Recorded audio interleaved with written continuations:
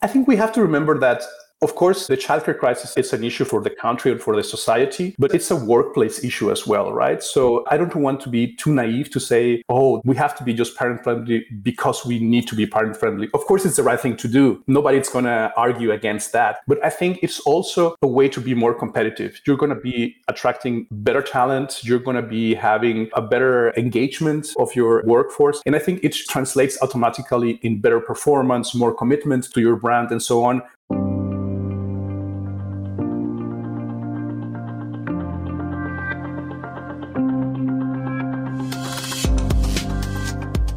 Hey everybody, I'm Lori Rudiman. Welcome to Punk Rock HR. My guest today is Ilnort Rueda. He's the co-founder of Arvorie. They are a mission-driven platform that connects employers and parents with thousands of childcare providers to tackle the childcare accessibility crisis. With Arvorie, companies build tailor-made programs, parents find high-quality childcare, and providers get an access to a strong source of customers. Arvorie is an ecosystem, and the interesting thing about overseeing an ecosystem is that you really get a glimpse of society. So today, Ilnort and I talk about the childcare crisis, COVID, issues facing working parents, and what HR departments can do to move the needle forward so we can all get back to work. Now, if you're a parent or a caregiver or not, and you're just in human resources, I know you're going to love this conversation. So sit back and enjoy this chat with Ilnort Rueda.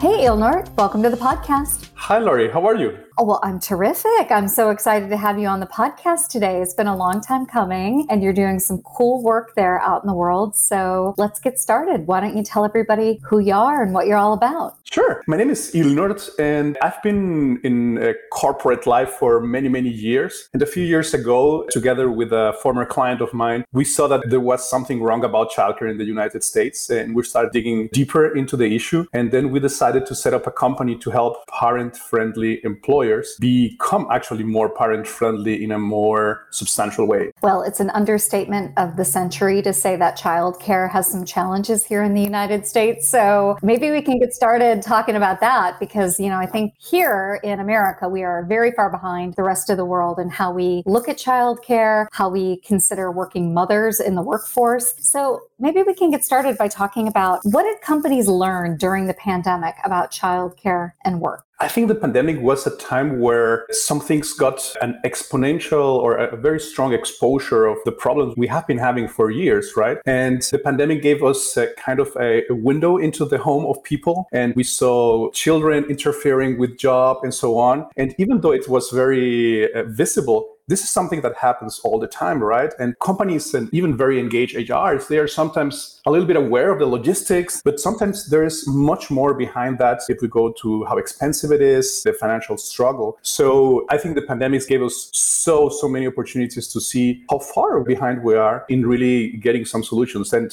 I don't even want to go into the direction of the government should be doing more or less and so on. That's a huge part. But when we started the company, we were asking ourselves, what can we do as parents, as spouses of working mothers to get this somehow better, right? Well, I wonder if we've actually learned any lessons in what's been going on in the childcare sector in the last few months. I mean, you're right. Government plays a role, and I'm optimistic with the infrastructure bill that here in America we'll be paying attention to childcare a little bit more. But what's been going on in that sector? Well, the sector went through a huge transformation in the last few months. You probably remember before the crisis, we used to have expensive childcare and huge waiting lists. Quality was a big issue, and not every one of the providers had really a good quality, even though they are all regulated. And in the regulation, that it's very, very strict and very limiting so that it adds to the cost of running a childcare. And what happened during the pandemic is at the beginning, people just pull out of the service, and a lot of childcare providers were just not having any income anymore. Then we came to a phase where a lot of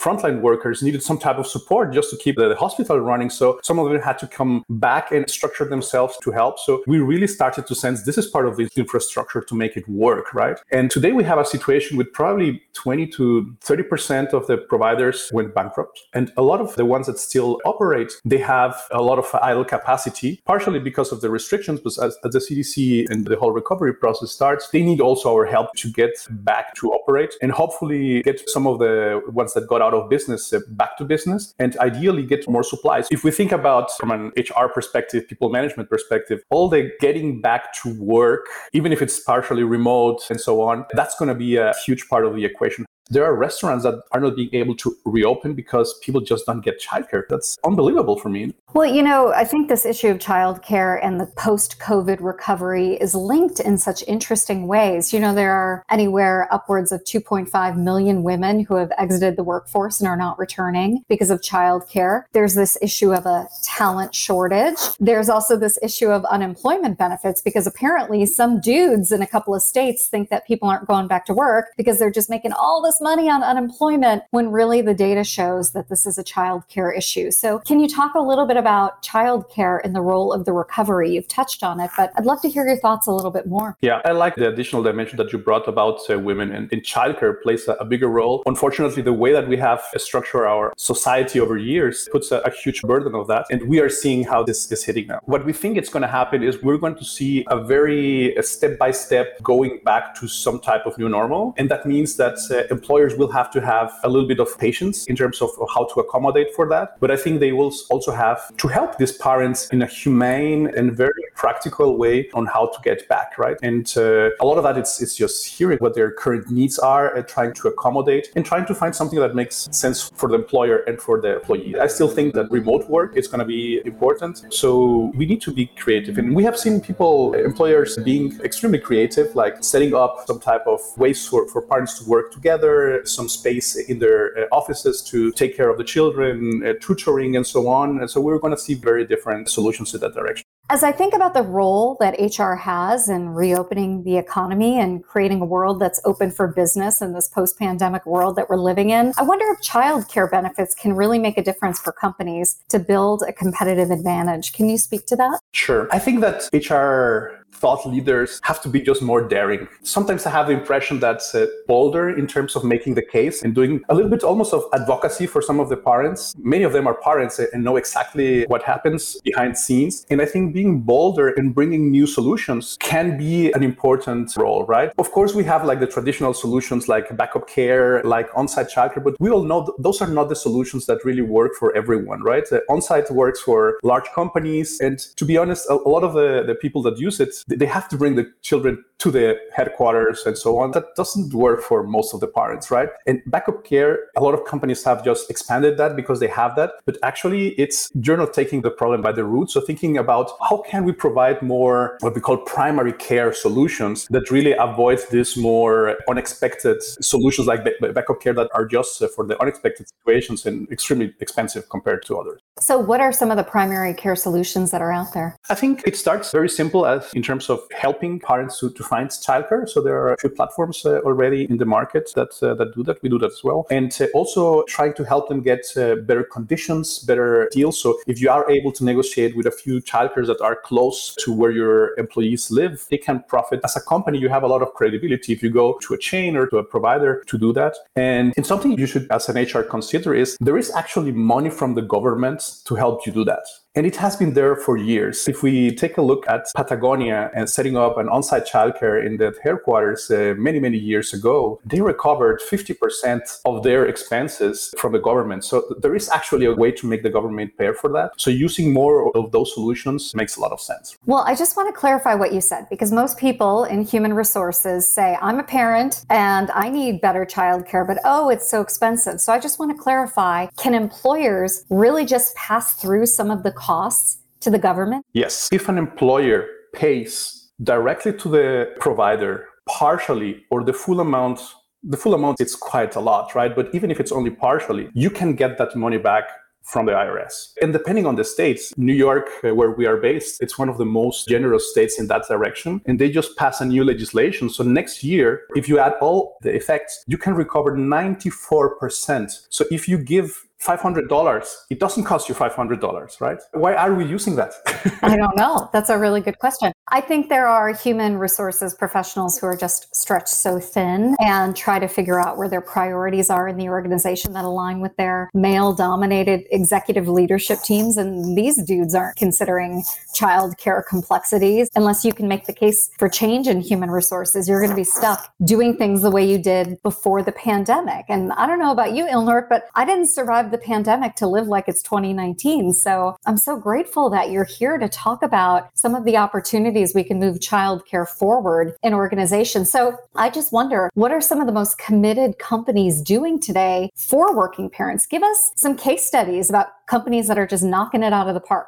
I would say in general, companies that are putting a little bit of money on the table, right? There is so many benefits that you can offer that cost you nothing. So that would be like the minimum you should be doing. You can get a lot of them for free. But on top of that, you can really use, for example, this tax incentives that only employers have access to. So that should be part of that. It makes sense to start, for example, if you already have an ERG of women or of parents, let's surface those. And what really most advanced companies are doing is they're really thinking about what their specific parents' needs, right? So it's not just thinking about generic solutions, again, to backup care. Backup care, it helps, but it doesn't solve the real problem, right? So is there a way to solve the real problem? Is there a way to better accommodate? Sometimes it's around improving your paid leave policy just to be more flexible. We'll hope that it gets materialized through the new legislation and so on. But there are some things that we can do. I think that's partially of the basic. And the other is really helping find them the right childcare setup, giving them options in terms of some additional support. And probably more important is creating the awareness within the company that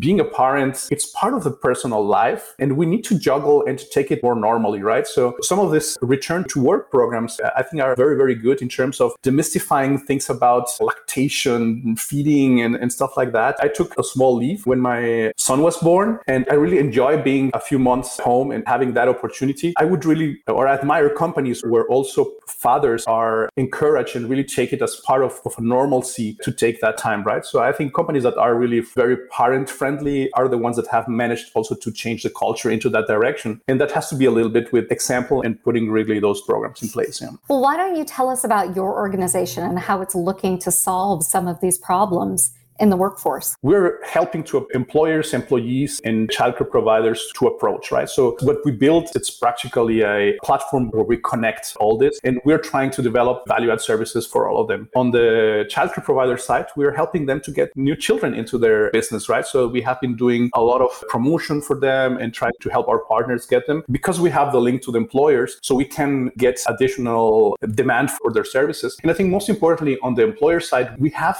embedded all this legal requirements into our payment systems. So that's capturing all the tax incentives. It's very, very easy. And we created something that it's very open. So any state licensed provider can join our platform. So we don't have something like, oh, we have a close network of providers that we work with. So that makes it very easy, especially for companies that onboard into our platform. Everybody can keep their provider if it's part of the coverage of the benefit program that the company decides. And at the end of the day, operationally, it works very similar to a commuter benefit where you can pay through our platform, with the big difference that it's not your pre-tax dollars, but it's also pre-tax dollars from the employer, that it's really showing a strong commitment on that very specific issue. That's the way we operate, and we have more ideas for the future, but that's where we started. Well, you started at a really important place for both employers and employees. I love that you've done that. You've created this dual-sided marketplace, this ecosystem, right, where people can meet the needs. They can really double down on their commitments to their employees. I mean, it's just such a smart place. I wonder why you do the work that you do. You mentioned that you're a father. You mentioned that you took some leave. Why start this company? Like, what's your why?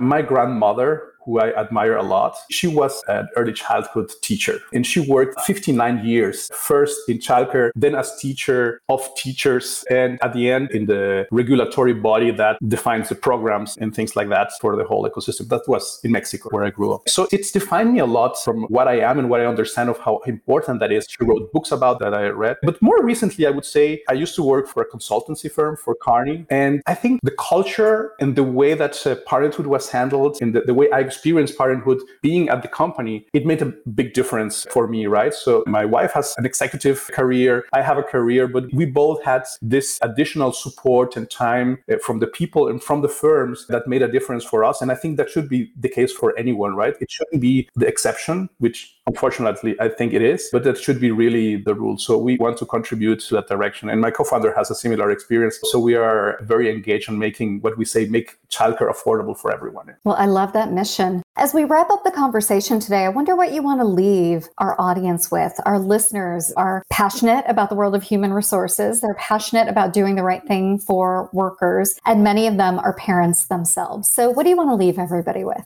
I think we have to remember that, of course, the childcare crisis is an issue for the country and for the society, but it's a workplace issue as well, right? So I don't want to be too naive to say, oh, we have to be just parent-friendly because we need to be parent-friendly. Of course, it's the right thing to do. Nobody's going to argue against that. But I think it's also a way to be more competitive. You're going to be attracting better talent. You're going to be having a better engagement of your workforce. And I think it translates automatically in better performance, more commitment to your brand, and so on. So I'm sure that being parent-friendly has a huge correlation to being more competitive and a better citizen in this world. Yeah. Well, Ilnort, we'll have all of your good stuff in our show notes today. And I just want to say thanks for being a guest on Punk Rock HR. Great. Thank you. Hey, everybody. I hope you enjoyed that conversation on Punk Rock HR this week. Now, for more information, all the notes, all the highlights, all the resources, you know where to go. You can head on over to lorirudiman.com/podcast. Now, that's all for today, and I hope you enjoyed it. We'll see you next time on Punk Rock HR.